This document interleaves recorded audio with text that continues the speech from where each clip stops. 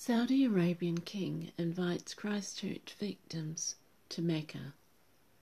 Victims and families of the victims from the Christchurch massacre received an invitation from King Salman bin Abdulaziz of Saudi Arabia to attend Hajj, an annual pilgrimage to Mecca.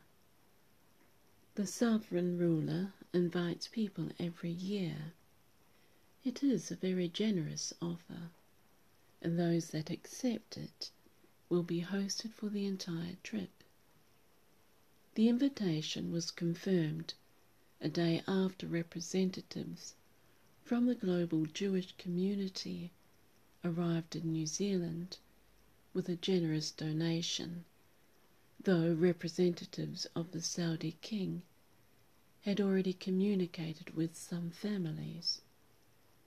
A pilgrimage to Mecca is what all Muslims try to do at least once in their lifetime. Anything that benefits our Muslims, any aid that might help to alleviate what they suffered on March 15, has to be good for them.